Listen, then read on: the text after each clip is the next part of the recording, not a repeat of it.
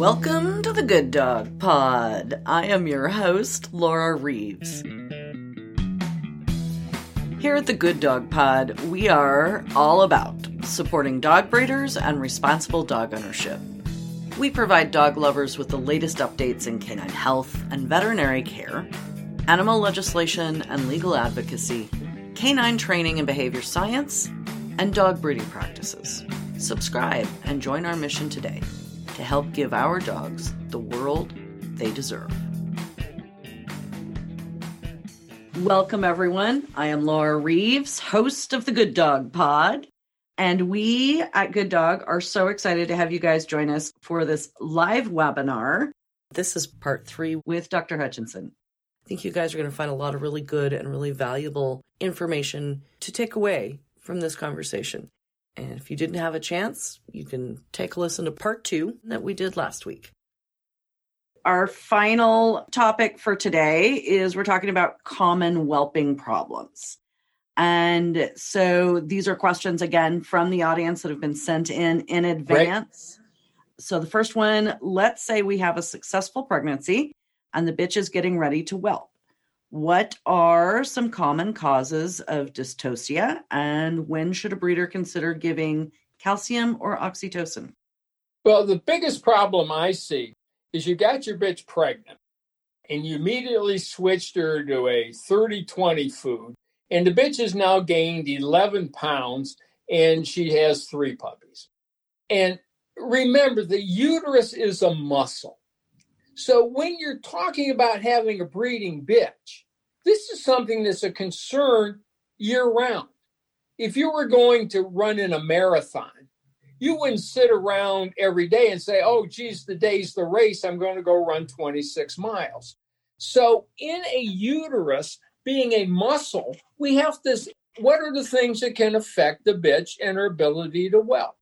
Well, first of all, overweight bitches have been shown to be poor conceivers, poor whelpers, and poor nursers.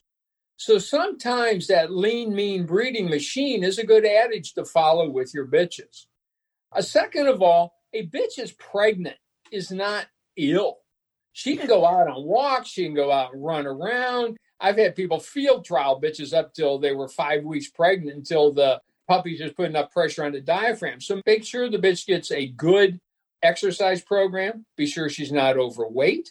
And remember, how do puppies affect the bitch? Well, the first 17 to 18 days, the fertilized eggs haven't even implanted in the uterus. There's no stress on the bitch. She doesn't need increased food at that time. The second 3 weeks is the development. This is when the palate closes, the abdomen closes. The puppy, though, isn't growing rapidly. He's just developing. The last 2 weeks, the puppy's double in size. So to start over-nutritioning back on day first time you find out she was pregnant probably leads to more problems than it does good. And the big calorie demands, of course, is when the bitch is nursing the puppies. So that's one thing. Make sure that the bitch is healthy. This is an athletic endeavor, whelping puppies, in all honesty, when you think about the uterine contraction and things like that. Second of all, there's no doubt younger bitches whelp faster than older bitches because the uterus gets thicker over time. The uterus can get cystic over time, and it doesn't contract as easily. So that's a part of it, too. Younger bitches actually are better conceivers, better litter sizes, and better whelpers. Third thing that you want to do is make sure that you are aware of how many puppies are coming. Going by the seeing eye people who whelp thousands of litters, if you have less than 3 puppies or more than 8, your chances of your bitch free whelping these puppies all alive is reduced. And it doesn't mean that a bitch can't occasionally have a 12-puppy litter, fine. It doesn't mean a bitch won't occasionally have 2 puppies, but that's where you start to play the odds. So why is that? Of course, if you have 1 or 2 puppies, they have no competition for space, no competition for nutrition, they grow larger. Even though the bitch's due date is 63 days from the ovulation date, the actually whelping trigger is cortisone that the puppies put out. And the cortisone causes prostaglandin release, which suppresses the progesterone. So 1 or 2 puppies are not going to put out the amount of cortisol that 6 or 8 puppies do. So you suddenly have these puppies getting larger, going 1 or 2 days over. That's going to be more difficult for the bitch to whelp. Again, as we mentioned, the uterus is being a big muscle. A bitch that has 12 puppies, the uterus is going to get tired. So even though the puppies are not going to be as large, they're going to control themselves because of the space the bitch gives them the nutrition, it still is going to be tiring on the uterus. So what do I use as signs of whelping problems? Well, one, if the bitch is 1 or 2 days over a known due date. Let's say we know from ovulation she was due Monday, and here we are on Thursday. You worry about the puppies outgrowing the placenta. And if you reach a certain point, then the puppies start to resorb back through the placenta back into the bitch. And these are the puppies that are born, they're scrawny, they're dehydrated, and they usually don't survive. So you want to be sure you know your due date, and that's based on doing your progesterone. Second of all, if the bitch starts trying to have puppies that's pushing down, bearing down for, let's say, over a half hour, then you're concerned, is the puppy too big? Is the puppy head back? Is the puppy shoulder back? And many times getting this checked out, whether it be straightening the puppy out and pulling it, whether it be doing a C-section, may save the other puppies, because that uterus is going to be pushing against that puppy trying to get it out and can cause separation of the placentas of the other puppies. Other thing that I look at, if we're going longer than 2 hours between puppies, and we know there's still a lot left, well, then you start saying, should I use oxytocin? And oxytocin is a dangerous drug. You have to be aware of how it works. Where I'll say, yes, we know you give oxytocin, it causes calcium to go into the cells and causes the uterus to contract and pops the puppies out. But if you use oxytocin at too high a dose or too frequently, it causes the puppies to be clamped on by the uterus, not pushed along. So oftentimes giving oxytocin may actually shrink wrap the puppies in the uterus rather than moving them along. So how much should you use if you're using oxytocin? Well, small animal oxytocin is 20 units per ml, 20 units per cc. So what I use is 2 units, that's 1/10 of an ml, per 10 pounds of bitch body weight pre-breeding. So if we had a bitch that weighed 10 pounds when she was bred, we would only give her 1/10 of an ml. If you have a 40-pound bitch, well, there you're probably going to be giving her 4/10 of an ml, something like that, because you want to be sure you're not overdosing it. And if you're using oxytocin, I probably never give more than 1 ml, even if it's a 200-pound bitch. You give the dose, and if nothing happens within 20 minutes, you give a second dose. So we're doing this. We've had no active labor, no sign of active labor for 2 hours. So we're giving 1 dose. And then either A, out comes a puppy, or B, nothing happens in 20 minutes, we give a second dose. If the second dose doesn't do it, then we're not giving more oxytocin, because then we're shrink-wrapping the puppies in. There's some other issue going on. The first injection or 2 of oxytocin actually increases the blood flow to the uterus. We said before, that's one of the 2 things keeping the puppies alive, so that's an advantage. But if you continue to use it, it causes the blood vessels to dilate, lowering the blood pressure to the uterus and starting to put the puppies in jeopardy. So if you use 1 dose, nothing happens, use a second dose, there's something wrong. It is not that you are oxytocin deficient, that you need a 3rd, 10th, 15th dose. I went through a spell, a great question you asked. We went through it, myself and a theriogenologist at one of the universities said, if oxytocin works, and it does, by causing calcium to move into the cells, are we better off giving just the calcium? So we went through a period of time where we did that, saying maybe it's the calcium that's the problem, not oxytocin, and it really wasn't that successful. So I am not a huge calcium giver. If I use calcium, it's only the Calzorb, the oral gel, that's absorbed almost as quickly as injectable. But calcium is even more dangerous than oxytocin because it can have an effect on the heart. And oftentimes what may be an overdose on a German Shepherd, maybe an underdose on a Cocker Spaniel. So that's why I like the oral, where you can give small amounts more frequently. I don't use injectable calcium anymore. But now that we check in our practice, we check what is called ionized calcium.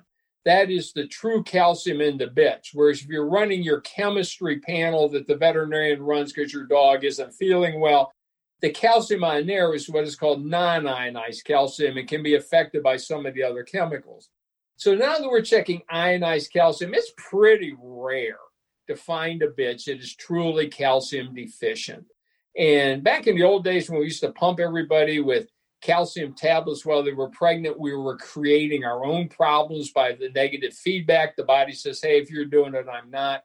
But now that we're looking at calcium levels, the ionized calcium, really pretty rare to find a bitch that's truly low on calcium, and probably not something where you need to be pumping calcium into them. Probably, if anything, where you see it are some of the ones that go through the puerperal tetany, eclampsia, milk fever, right. All the names have been put on, where the puppies just start draining the milk and sucking the calcium out, and the bitches start rubbing their face and start twitching a little bit. Mm-hmm. There's places where you may need the calcium, but as far as with whelping, calcium is usually not an issue.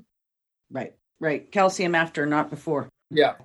Okay, so we've got this bitch that's going long. Let's say we've got what I just went through, 13 puppies, and it's 20 hours. Anything that we can do on our end to make her life easier, other than have kept her in good weight and good fitness prior to getting started? Honestly, God, if I had a Clumber bitch that had 13 puppies, there's no way in the world I'd free whelp her.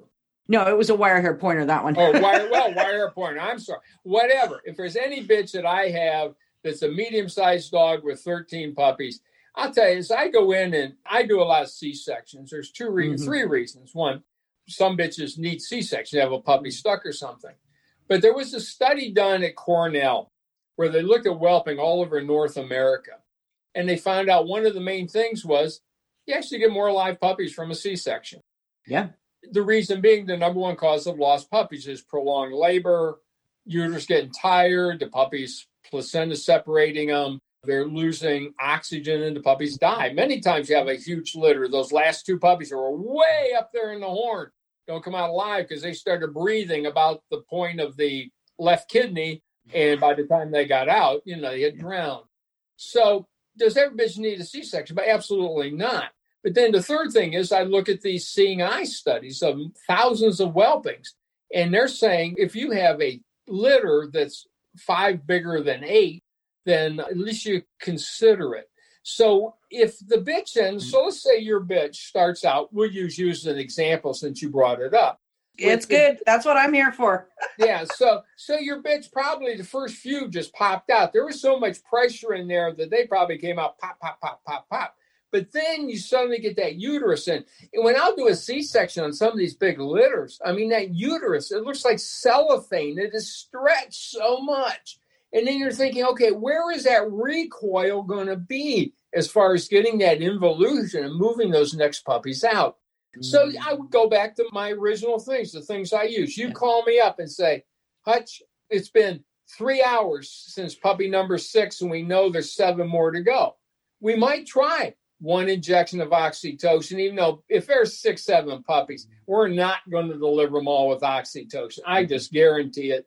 Those are almost Powerball odds. So I would handle a lot different. You say, hey, we've got 3 more and we've had 10, then I would be an oxytocin guy. If it's been 5 puppies and we've got 8 more to go, then I'm probably saying, you're going to start losing puppies. So one of the things I would probably do is say, hey, let's take a look. If you have a Doppler at home, can you get a fetal heart rate? Bring her in. I'll put the ultrasound probe on. If the fetal heart rates are still 200, that means the puppies are healthy. Then we may give her a little more time. If we start seeing the fetal heart rate starting to slow down, then we start to say, are we jeopardizing the puppies? And this has been my philosophy, and it's probably different than other people's. But mine is, we bred this bitch. It is not greedy for you and I to think we have the right to every puppy that conceived and made it to term to be a puppy we can hold, we can pet, we can sell, we can show, whatever. So there's so many statistics, and these have been repeated multiple times by different veterinary schools. that probably 20 to 30% of all the puppies that reach term are not alive at 6 months of age.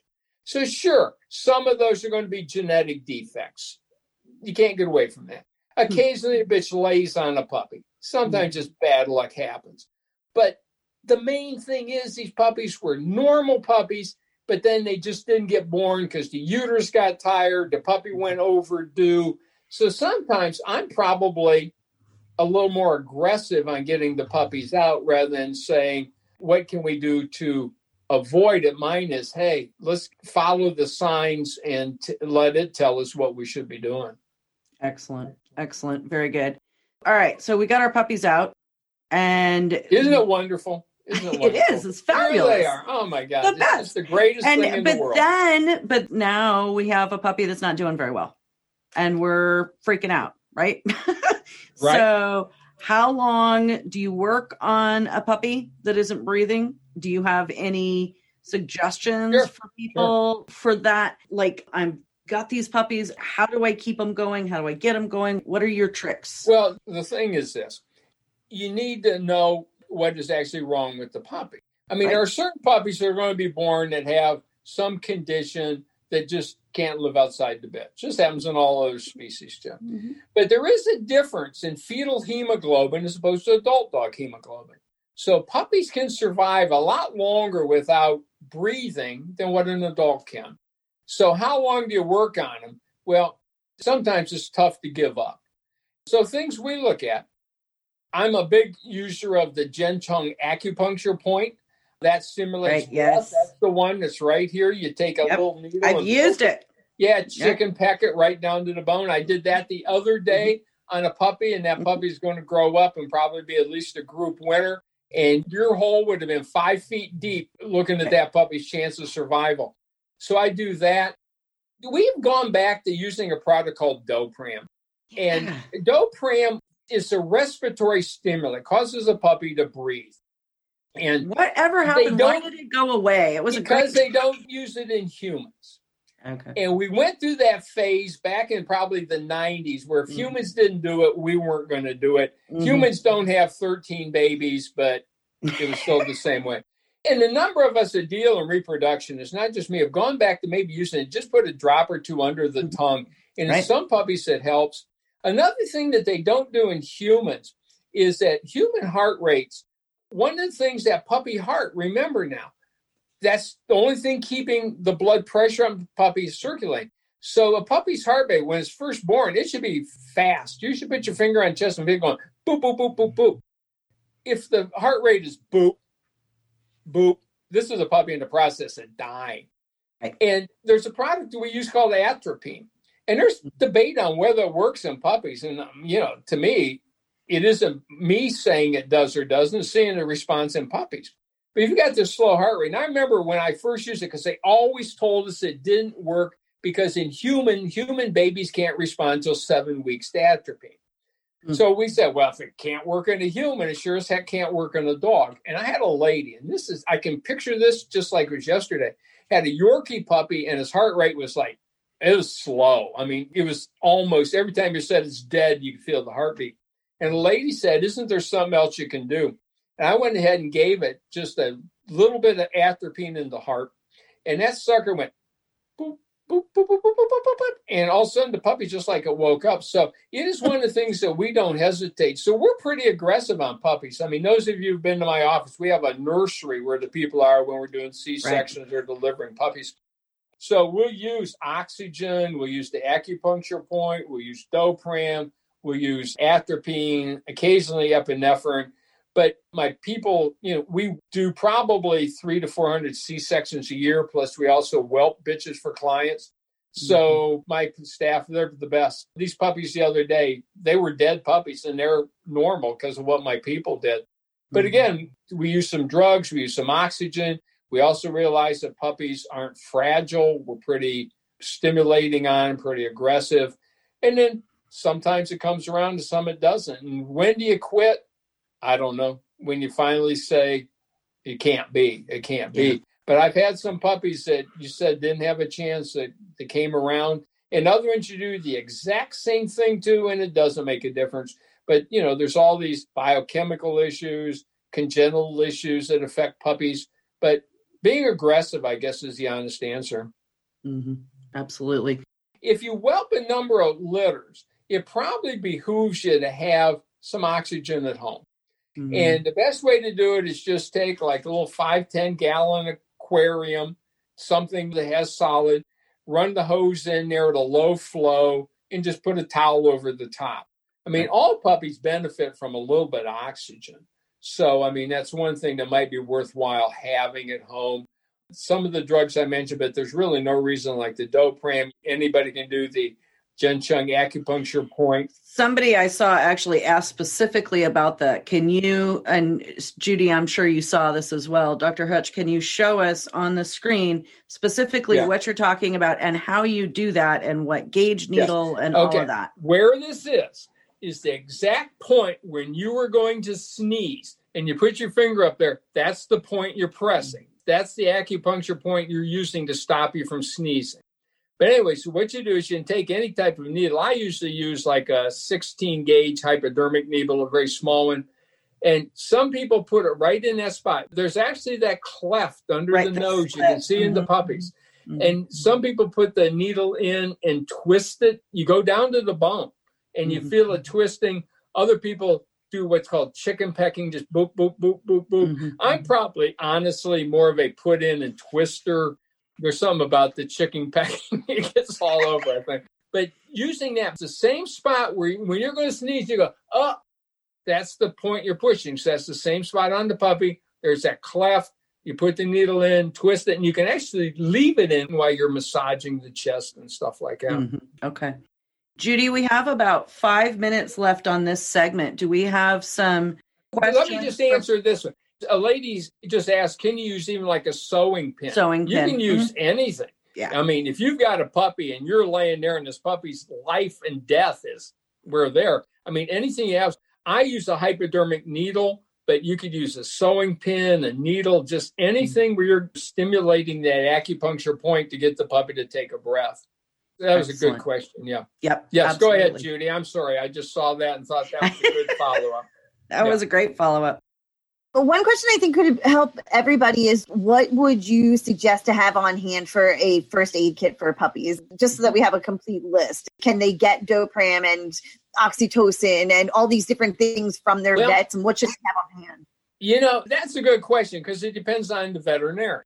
So things that everybody should have at home is you should have, I think, an oxygen source. If you're whelping multiple litters, an oxygen source, there's nothing comparable to it. And people say, well, I did artificial respiration, and they opened the puppy's mouth up and went, well, that's not artificial respiration. That gives the puppy coffee breath when it dies. But you need something that's going to expand the lungs. So having an oxygen source. The fluid that actually the puppies inhale, the amniotic fluid, is positive. So you aren't flinging the puppies like we used to do 30 years ago. So what you want to do, though, is you want to have just a bulb syringe because you want to suck like the mucus out of the back of the throat. And sometimes just having the puppy downhill so gravity helps. And some of these real fluidy puppies, I'll take a yardstick and just put a little like vet wrap around the puppy and stand it upside down. And you'll see the amount of fluid that drains out of this puppy is amazing. So removing the fluid from the back of the throat, the noses, but you're not trying to dehydrate it because that amniotic fluid stops the lungs from sticking together. Dopram, you have to almost who you deal with on that. There's nothing you can do. It's not a dangerous drug. There are veterinarians that are reluctant on oxytocin because if a puppy is stuck, if you've misinterpreted what goes on, and you gave it to one, it's not the uterus is tired, the uterus just can't get the puppy out, you could rupture the uterus. And also the dosing on it. So the oxygen, a little Dopram if you have it, if you can get it, possibly an oxytocin of the correct dose that we talked about. You don't want to overdose it. The environment where the puppy can get more of the fluid out of it. You have the needle, you have your veterinarian give you like a 25, 26 gauge needle or a pin or something like that if you're going to use the acupuncture point. I mean, with those things, they're either going to make it or they aren't. Other things, that you have in your kit, of course, is if you tear an umbilical cord, you don't have to tie it. If you cut it, you're supposed to tie it. But a little dental floss to tie that off. Always check, make sure the rectum's open. Always check, make sure there's not a cleft palate. Things like that. Dr. Hutch, I'd like to just stop right there and give people a description, because I think people hear that, but then they don't understand, what does that feel like? When I put my finger in that puppy's mouth, what does that feel like if it's correct? And what does it feel like if it's wrong? Basically what you're doing, when you look, the normal roof of the mouth comes together at the top, and it looks just like this. There are the little ridges that go across. Well, a cleft palate basically is where the bone didn't come together. It's a midline defect. It's a recessive genetic trait. And basically then what you see is it comes up and you look up and you can actually see the septum of the nasal passage up above. So what you're feeling, a normal one that you're feeling across, should be continuous. It should be bumpy, but it should go across. If you come to that dip in the middle, that's where the problem is. And that's why cleft palates are such difficult things to try to correct. And many people don't, because of the fact it's a bony defect. It's not just a soft tissue defect. So you can't go and just suture it across. Probably one of the most common genetic defects that are seen, but also probably one of the most severe. You know, as far as the tying off the cord in that, or if the mother tears it, not a big deal. People think that causes hernias. It doesn't. Hernias is also a recessive genetic trait. Make sure the rectum's open. And my philosophy is this, something you mentioned is, if all of the puppies in a litter are doing poorly, then, you say, wow, are they too hot? People have a tendency to overheat puppies, overheat puppies. A whole nother talk would be, what's the normal temperature of a newborn puppy? The body temperature is only 96 to 97 degrees. If it's 101, you're overheating them. So if all the puppies are looking bad, then I'm worried about, are they getting enough nutrition? Are they being overheated?